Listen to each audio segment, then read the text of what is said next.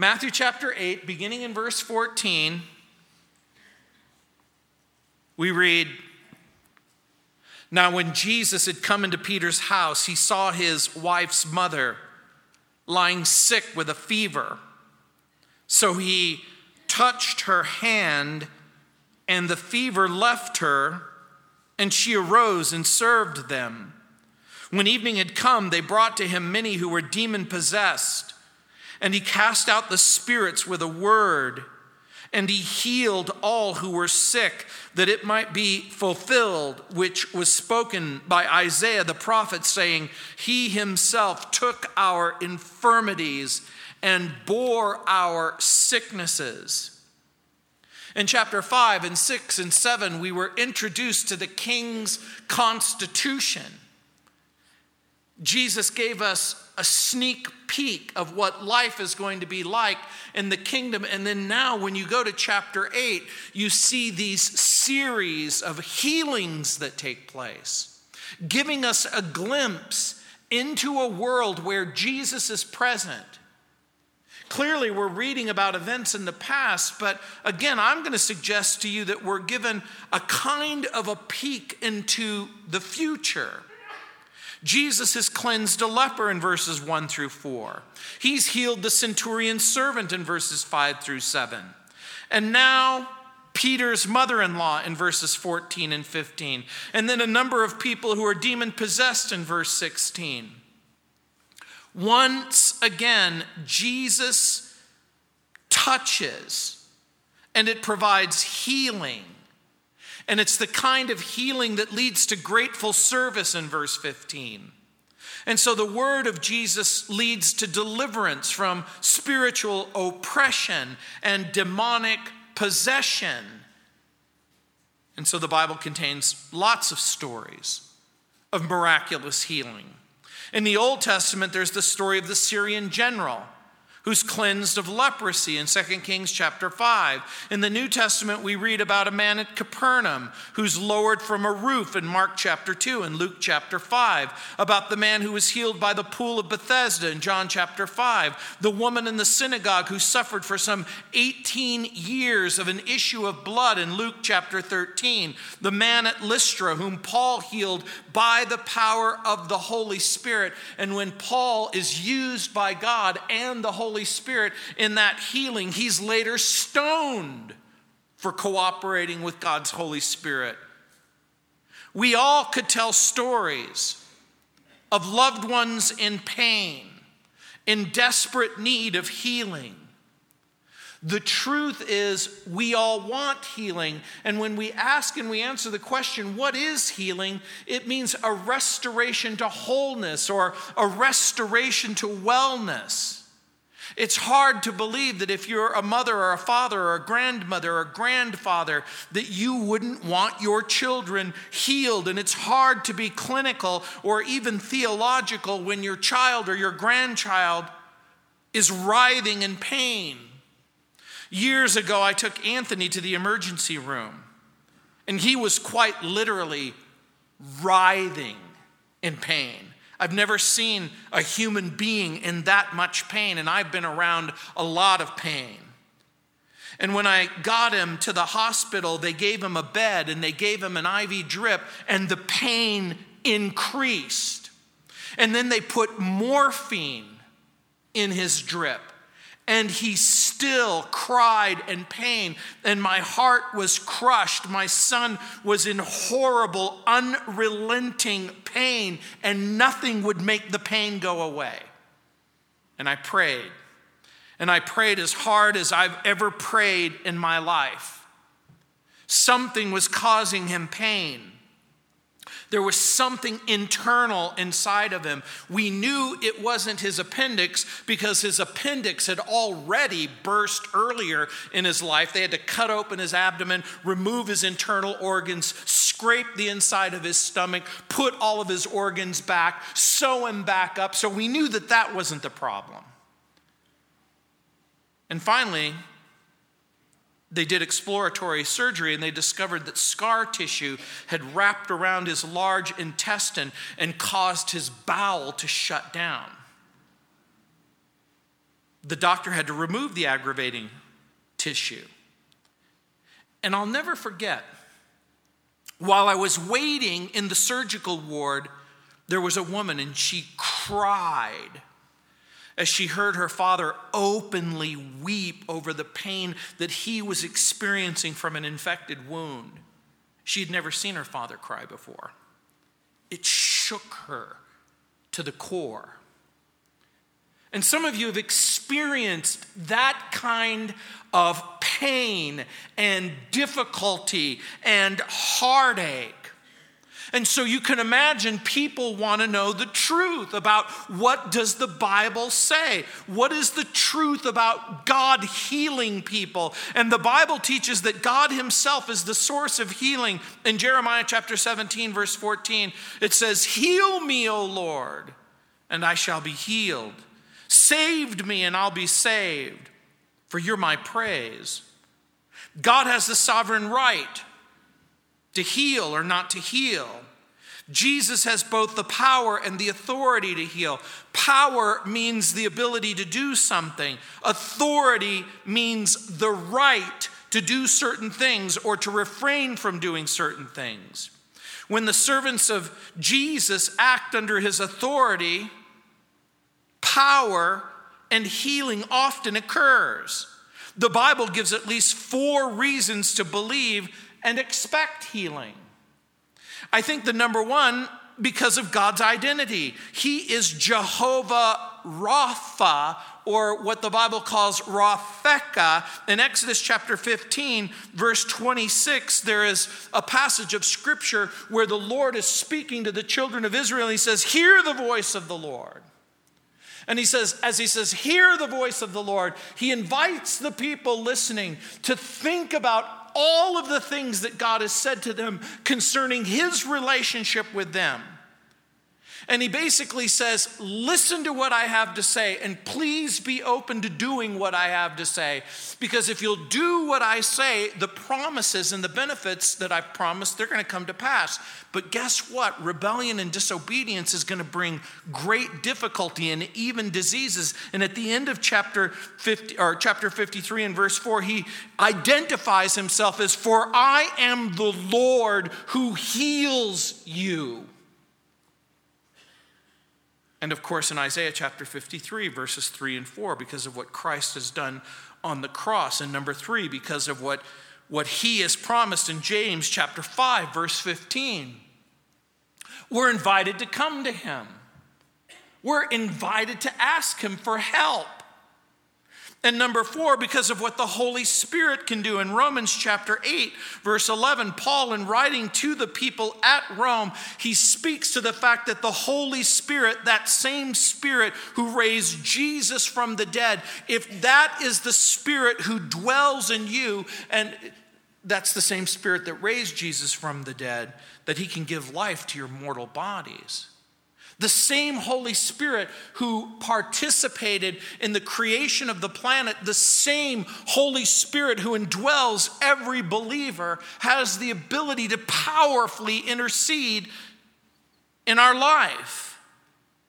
And so in verse 14, it says, "Now when Jesus had come into Peter's house, he saw his wife's mother lying sick with a fever." Where was Peter's house located? In Capernaum. We know that from Mark's gospel and Luke's gospel. John's gospel tells us that Andrew and Peter were brothers from Bethsaida in John chapter 1, verse 44, which has caused some little bit of alarm for some people. They say, well, look, Mark tells us Peter's house is in Capernaum. John says that they're from Bethsaida. Well, does this mean that the Bible can't be trusted? Does this mean that there's a contradiction? And again, I am shocked and surprised how so many people are willing to look for reasons not to believe that the Bible is true instead of the obvious answer. On the surface, you might think that there's no logical explanation, but it's really quite simple. Peter moved. most of you are way too young to remember the Beverly Hillbillies growing up, but remember on TV, they loaded up the truck and they moved to Beverly Hills, that is. In other words, people do. They go from one place to another. He loaded up the wife. He loaded up the kids. He loaded up the mother-in-law. And he went to Capernaum. And by the way, it isn't really that far. It would be like moving from, it would be like moving from Lakewood to Littleton. It's really not that far. One Bible teacher explains that Peter moved from the place of occupational prosperity to be closer to Jesus. And again, does it shock you that Peter was married? Yes, he has a wife. Yes, his wife has a mom. Yes, his wife is sick. Now, again, forbidding to marriage and exalting celibacy over marriage wasn't really a part of the early church. According to church tradition, Peter's wife was an important partner in his ministry. And according to church tradition, she died a martyr's death on the very same day that Peter was put to death. Mark's gospel also includes the fact that the healing took place on a Sabbath day in chapter 1, verse 21. The order of events seemed to be that Jesus is in the synagogue at Capernaum. He heals the Roman centurion. He's making his way to Peter's house. In chapter 1, verse 21 of Mark's gospel, it says, "Now as soon as they had come out of the synagogue, they entered the house of Simon and Andrew with James and John. But Simon's mother lay sick with a fever, and they told him about her at once. So he came and took her by the hand and lifted her up, and immediately the fever left her, and she served them." Luke's gospel gives us the added information that he stood over the place where she was sick and he rebuked the fever. The word fever, by the way, in the original language means fire. We can read in the text, she was on fire. Now again, it doesn't mean literal fire. It means burning up with fever. And apparently the fever was high enough that she was actually incapacitated. And the disciples began the very good practice of asking Jesus for help. Jesus, by the way, like I said, is the source of healing. Remember, healing in the Bible is a restoration to wholeness or wellness, and Matthew's gospel omits the information about asking Jesus. But once again, we're given no information about the mother-in-law, other than that she is Peter's wife's mother. We're not told anything about her prayer life. We're not told anything about her personal life. We're not told anything about her spiritual condition. No conditions are asked. And the reason why I think this becomes important is because some people are taught that if they just believed harder, if they could just generate more prayer or more faith, that Jesus might heal them. But I don't find any evidence whatsoever in the Bible to support the idea that Jesus' ability or inability is based on anything other than his sovereign will. Now, again, I'm willing to concede that Jesus works in different ways under certain times. I'm willing to concede that there is an inhibition or a prohibition. Can hardness of heart and unbelief restrict God's work? Perhaps, but it can't restrict his love. It can't force his hand. It can't undermine his sovereignty. I believe God can heal anyone,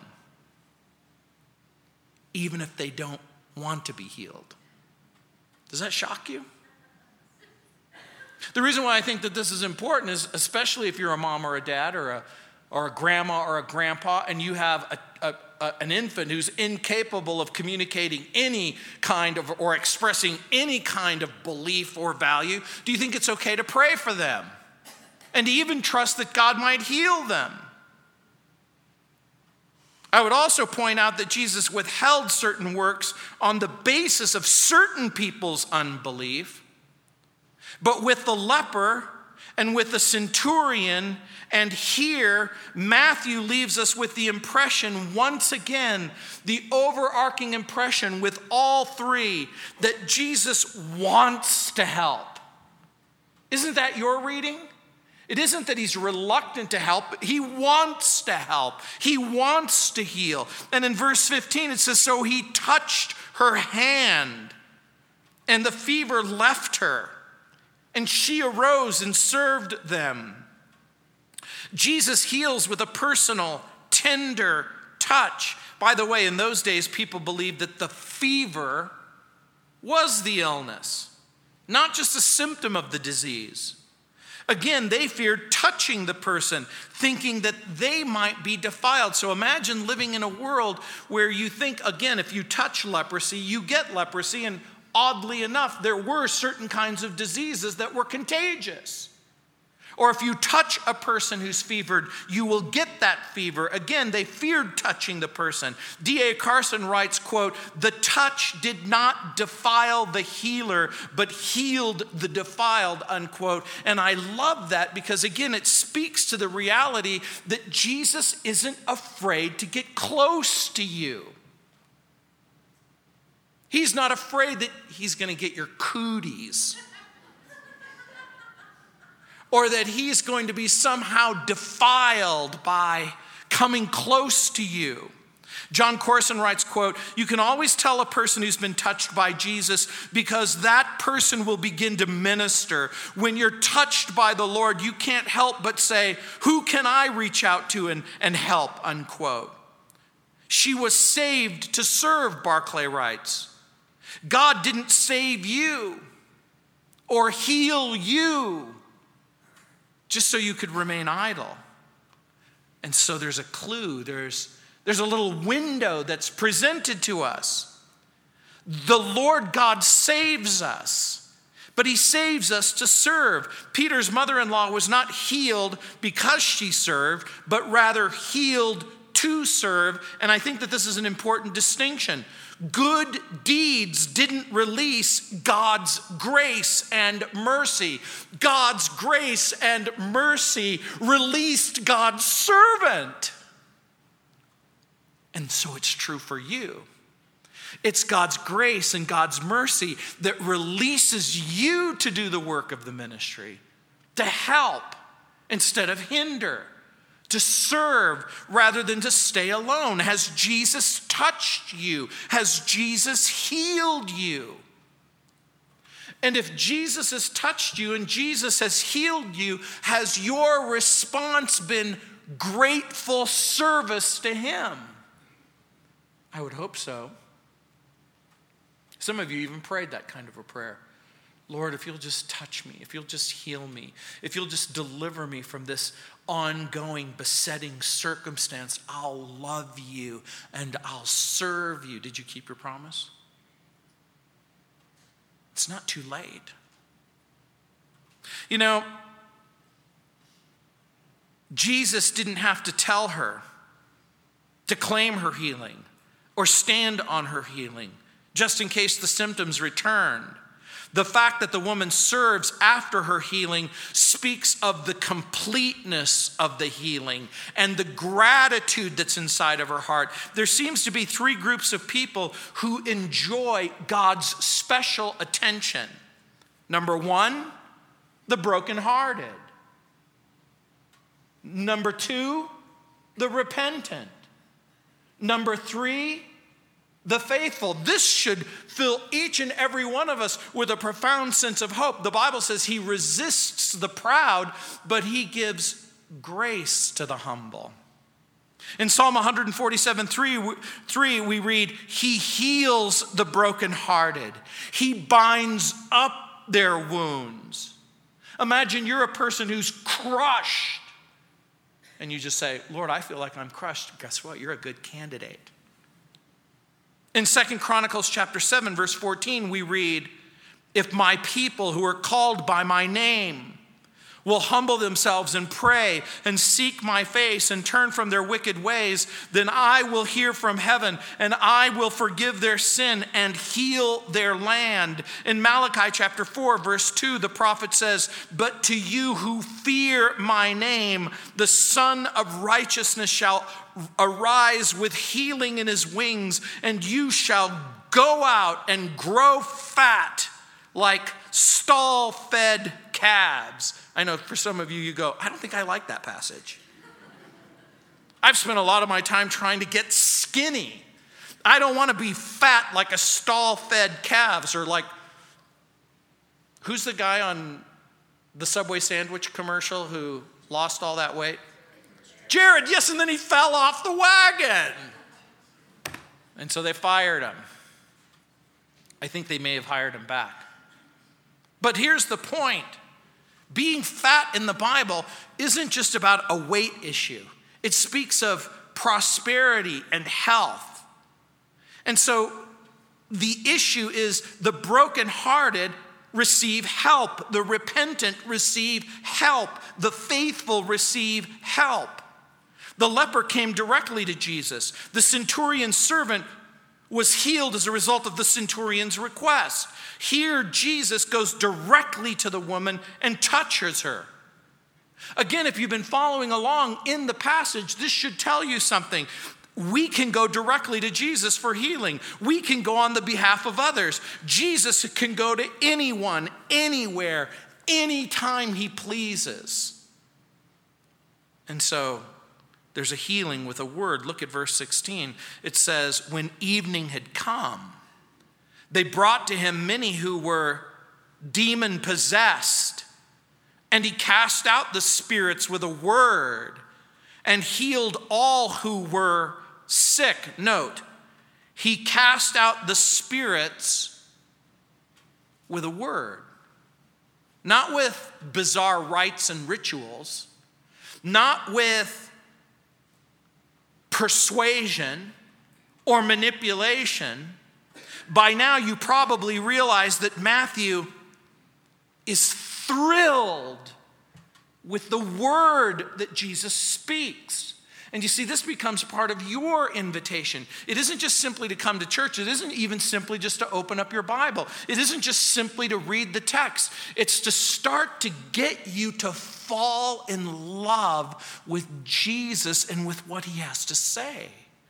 So that when you look at what he has to say, you go, look what Jesus has said. To put it differently, or in a simple way, Matthew treasures the word that Jesus speaks. Mark speaks about the works that Jesus does. Luke focuses on the mission that Jesus accomplishes. John appreciates the person of Jesus. And so if you're wondering, well, why do I have to read Matthew and Mark and Luke and John?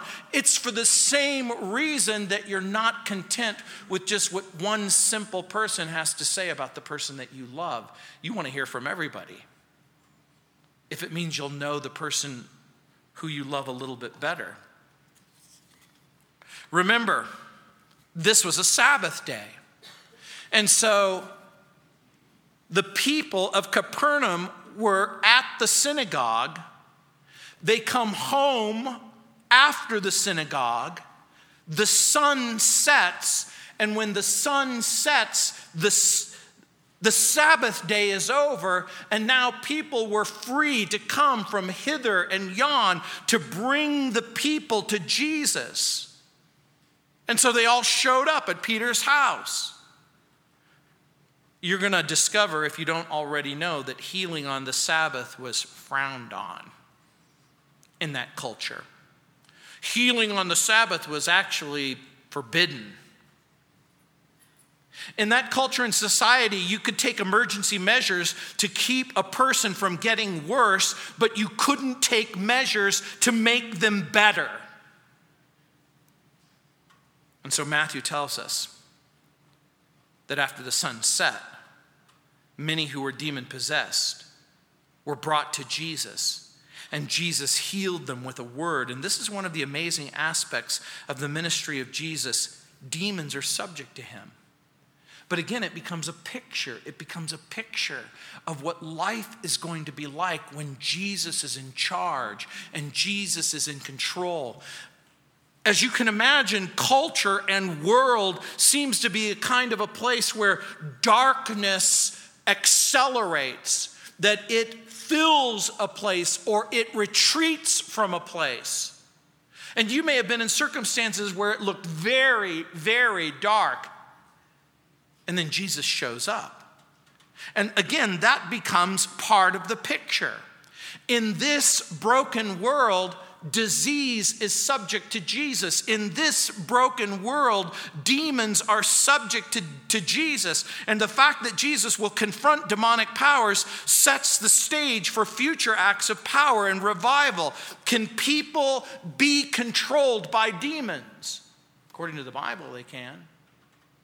According to the Bible, there's an invisible world occupied by angels and demons, an invisible and unseen world. And this is why Paul will later say that we struggle not against flesh and blood, but against the powers and principalities of darkness. But here's something else we learn. Demon-possessed people respond to the power of Jesus, to the authority of Jesus, to the word of Jesus. And again, we learned what we've learned earlier. One word from Jesus can transform your life.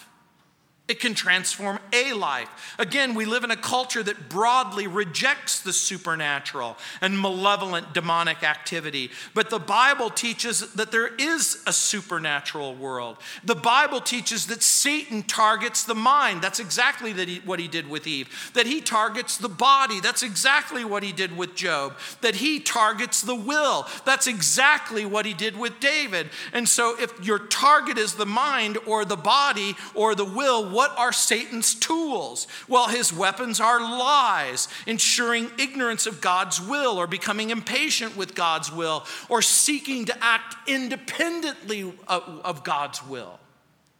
And again, this is why knowing and believing and trusting God becomes such an important part of spiritual warfare. And what are the characteristics of a demonized culture? Well, when we see the presence of demons, like prior to the flood, like during the first century, the characteristics of a demonized culture are idolatry and spirit guides and rampant sexual immorality. Sound familiar? If we look at the world of Noah before the flood, if we look at Sodom and Gomorrah, Peter describes Lot's experience of living in Sodom, that he was, quote, 2 Peter chapter 2, verse 7. Look, it says, he was distressed by the filthy lives of lawless men, for that righteous man living among them day after day was tormented in his righteous soul by the lawless deeds that he saw and heard, unquote. You can imagine when a culture embraces lies, when a culture willfully embraces ignorance of God's will, when a culture, or even a church, or a Christian, becomes impatient with God's will, or begins to act independently of God's will, you become a soft target for spiritual distress. And so, Paul writes that foolish hearts are darkened in a world that's distressed and overcome by demons. In all fairness, Paul describes the Gentile culture as a group of people who knew God in Romans chapter 1, verses 18 and 20, refused to glorify him as God in chapter 1, verses 21 through 23, changing the truth about God in verses 24 and 25 of chapter 1 in Romans, rejecting the knowledge of God in chapter 1, verse 26, so that God gives them over to uncleanness and idolatry. God gives them up to vile passions. God gives them over to a reprobate mind, which means a mind void of judgment, and so that people know that sin will be judged, but they don't care. And they take pleasure in it anyway. And guess what? If you are a person who goes, I know in my mind that God is going to judge my sin and I don't care, then that's strong evidence that you're in trouble. You're in big trouble. Were it not for the gospel of Jesus, were it not for the power of Jesus, if it were not for the grace of Jesus, you would be a slave to sin. In John's gospel, we read, now is the judgment of this world, in John chapter 12, verse 31. Now shall the prince of this world be cast out. I want you to think about that for just a moment. When Jesus is present, demons disappear. When Jesus is unwelcome and absent, demons reappear. And look what it says in the text. And Jesus, and he healed all who were sick. Jesus has the power to help all. And by the way, in the text, the emphasis is on all. And he healed all who were sick. There was no need. There was no desperate circumstance that lie beyond the ability of Jesus to help. Jesus had the power over disease as well as demons. And the point of the passage is that no one was beyond his reach. No one was beyond his help. And I want you to think about this because, again, as you follow along in the text and you begin to realize that Jesus has been at work and Jesus has been at work. And it started early on when he cast out a demon in the synagogue. He heals the sick in the afternoon, and he's at Peter's house all evening, and all evening he's healing the sick, and all evening he's healing those people who are demon possessed. And you would have to think that at some point fatigue is going to set in. You would think at some point, because Jesus is 100% human, that it's just going to all become way too much. But you know what's really remarkable about the text?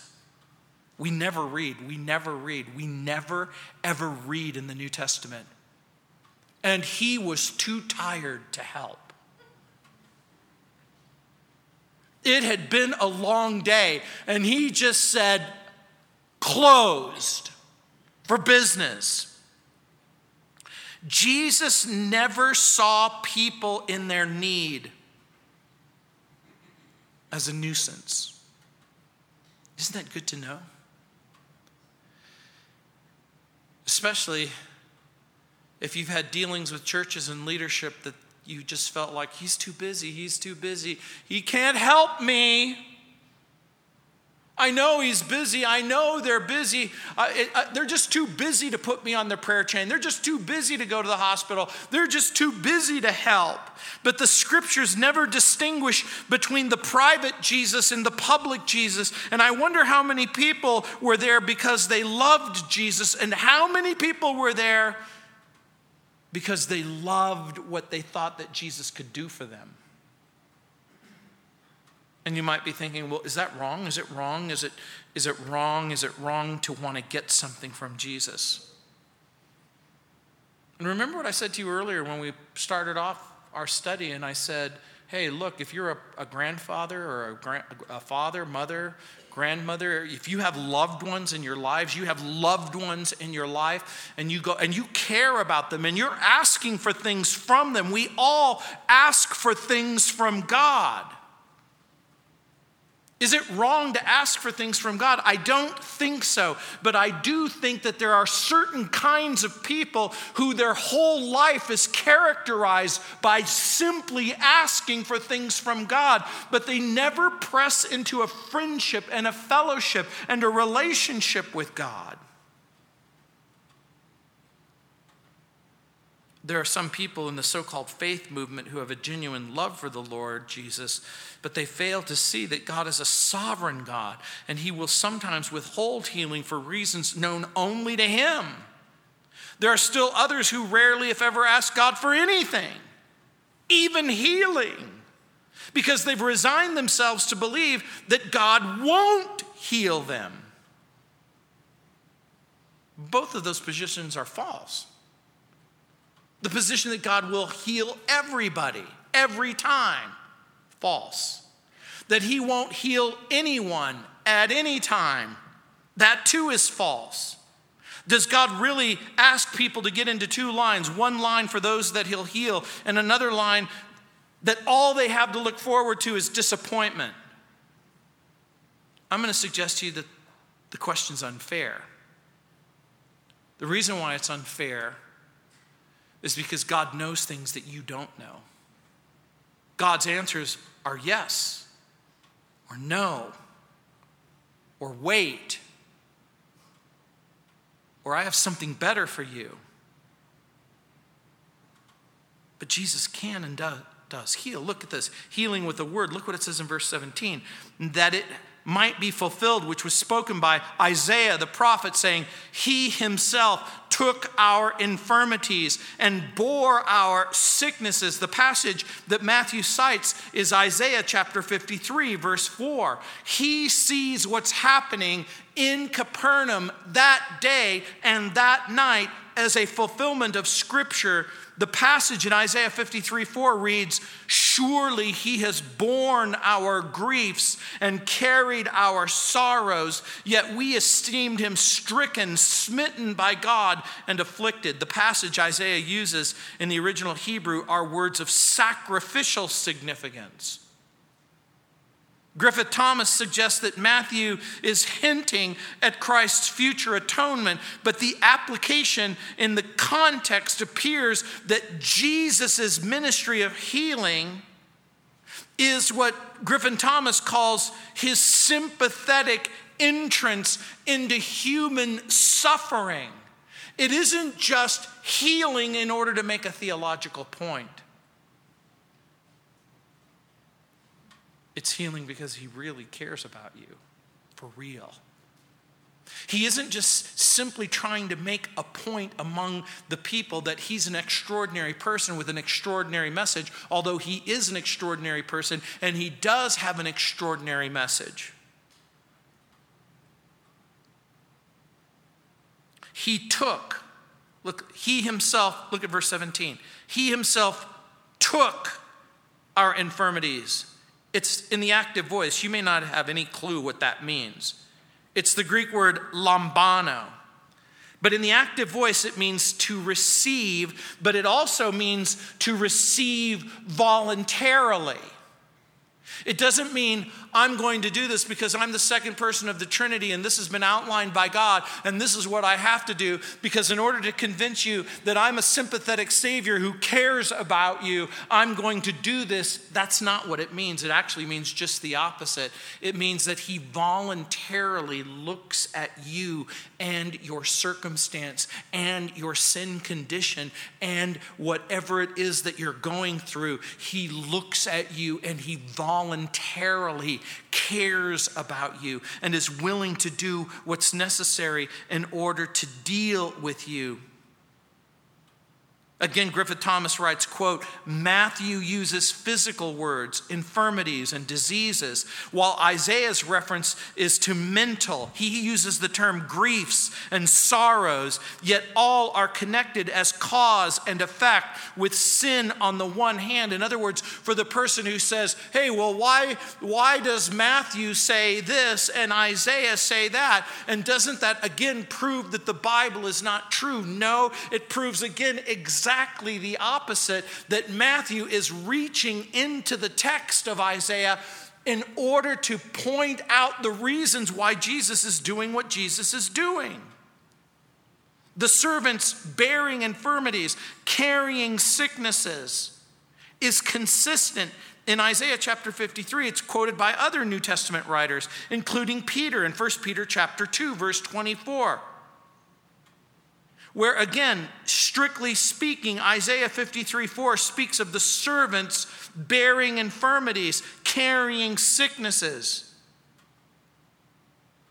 But it's in the context of sin.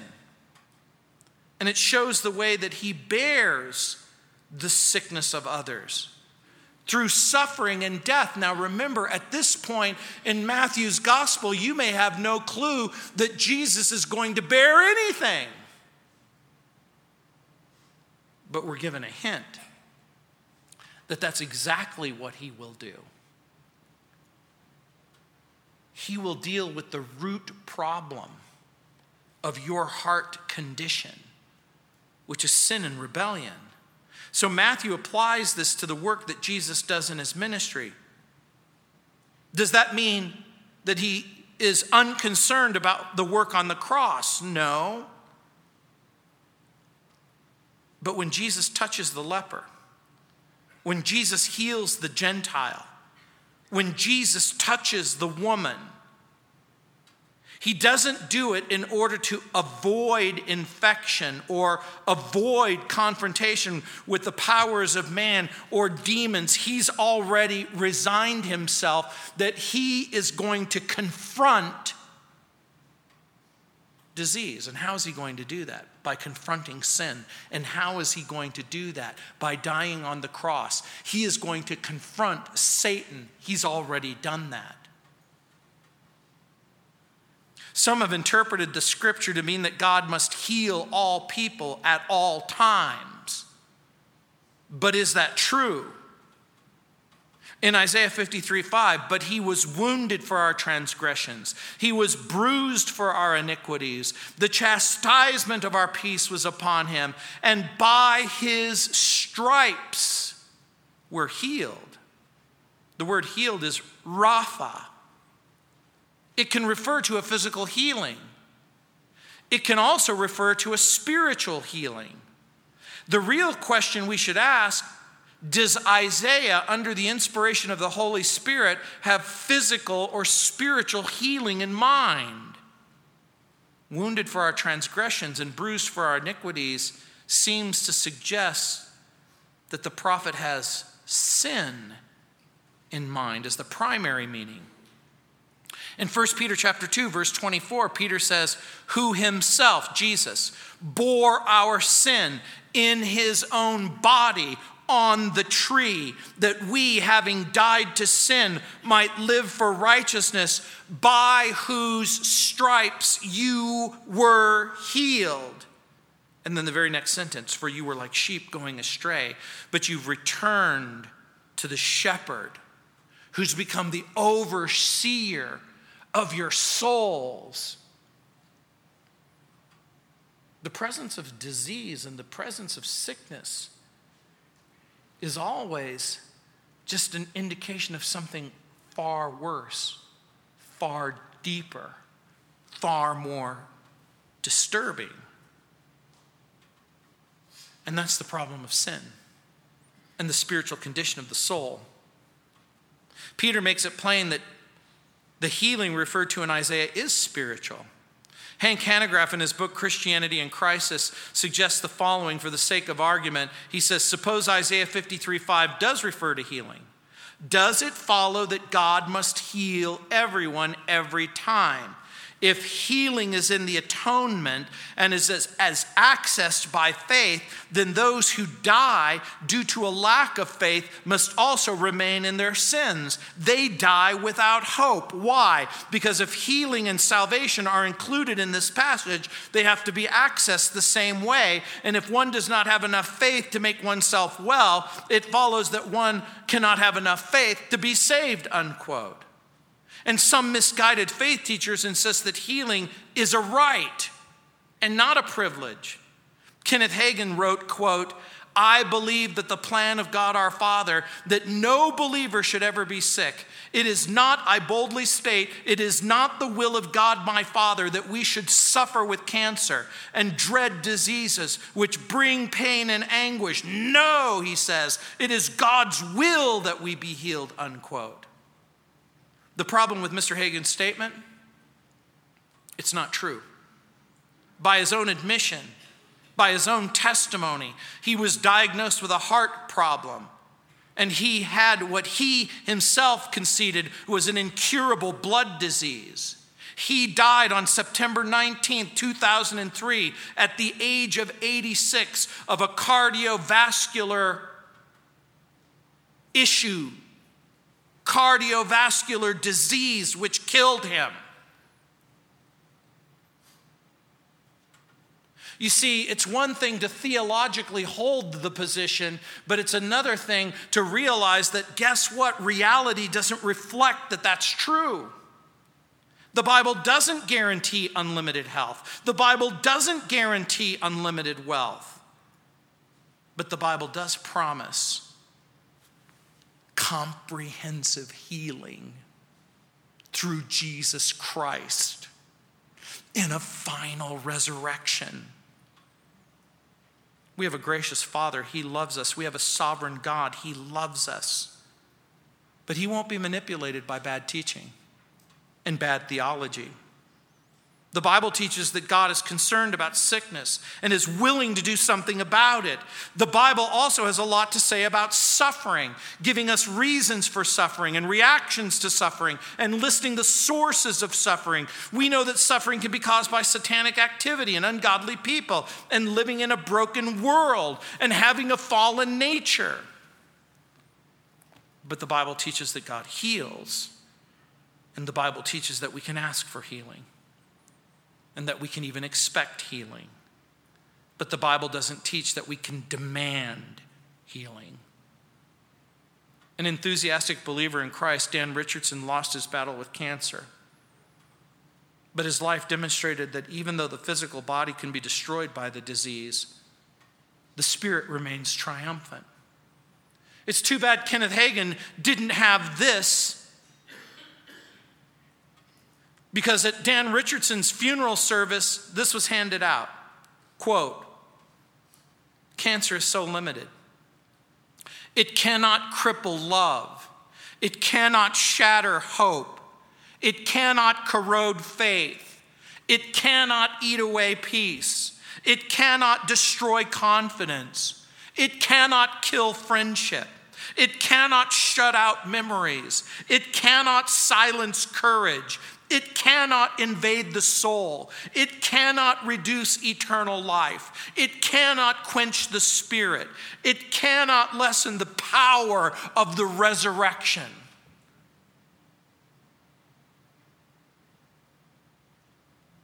Do we hate disease? Of course we do. Do we, in sensitivity and submission, understand that we don't want our children sick? Of course we don't. Should the Christian seek healing? Of course he or she should. God makes it clear that we can and should seek answers to our prayers, including healing for our loved ones and ourselves. And God has declared himself to be the healer of his people, that sickness reveals a spiritual condition that requires a spiritual solution. So in James 5:15 it says, "And the prayer of faith shall save the sick, and the Lord shall raise him up. And if he's committed sins, they will be forgiven." The Bible says that the word of God is living and active, sharper than any two-edged sword. It penetrates even to the dividing of the soul and the spirit, the joints and the marrow. It judges thoughts and attitudes. Nothing Nothing in creation is hidden from God's sight. Everything is uncovered and laid bare before the eyes of him to whom we must give an account. The following is a wonderful prayer by Norwegian theologian Ole Hallesby. He writes, Lord, if it will be to your glory, heal suddenly. If it will glorify you more, heal gradually.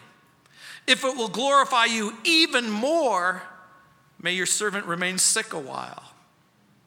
And if it will glorify your name even more, take him to yourself in heaven. You see, a lot of people don't want to link the reality of our physical condition to the glory of God. It's easy to trust God when everything's going right. Sometimes it's a little bit difficult, that we have to stretch just a little bit more to trust him when things are going with a little difficulty. Love him. Serve him. Ask him for healing. But remember, it's the kind of healing that will raise you up from affliction so that you can serve others in gratitude and grace. Let's pray. Heavenly Father, Lord, thank you for your love and thank you for the word of God. Thank you that you are the Lord who heals and that we can with confidence and even expectation ask you, Lord, to touch our body. And even more importantly, to reach down and touch our soul. Lord, we know that sometimes through the generous acts of medicines and men and women, that, Lord, you use them for your glory to bring about wholeness and wellness. But, Lord, we know that ultimate wholeness and ultimate wellness lies in trusting Jesus for forgiveness, for grace, for strength, and for the future. In Jesus' name. Amen. Let's stand.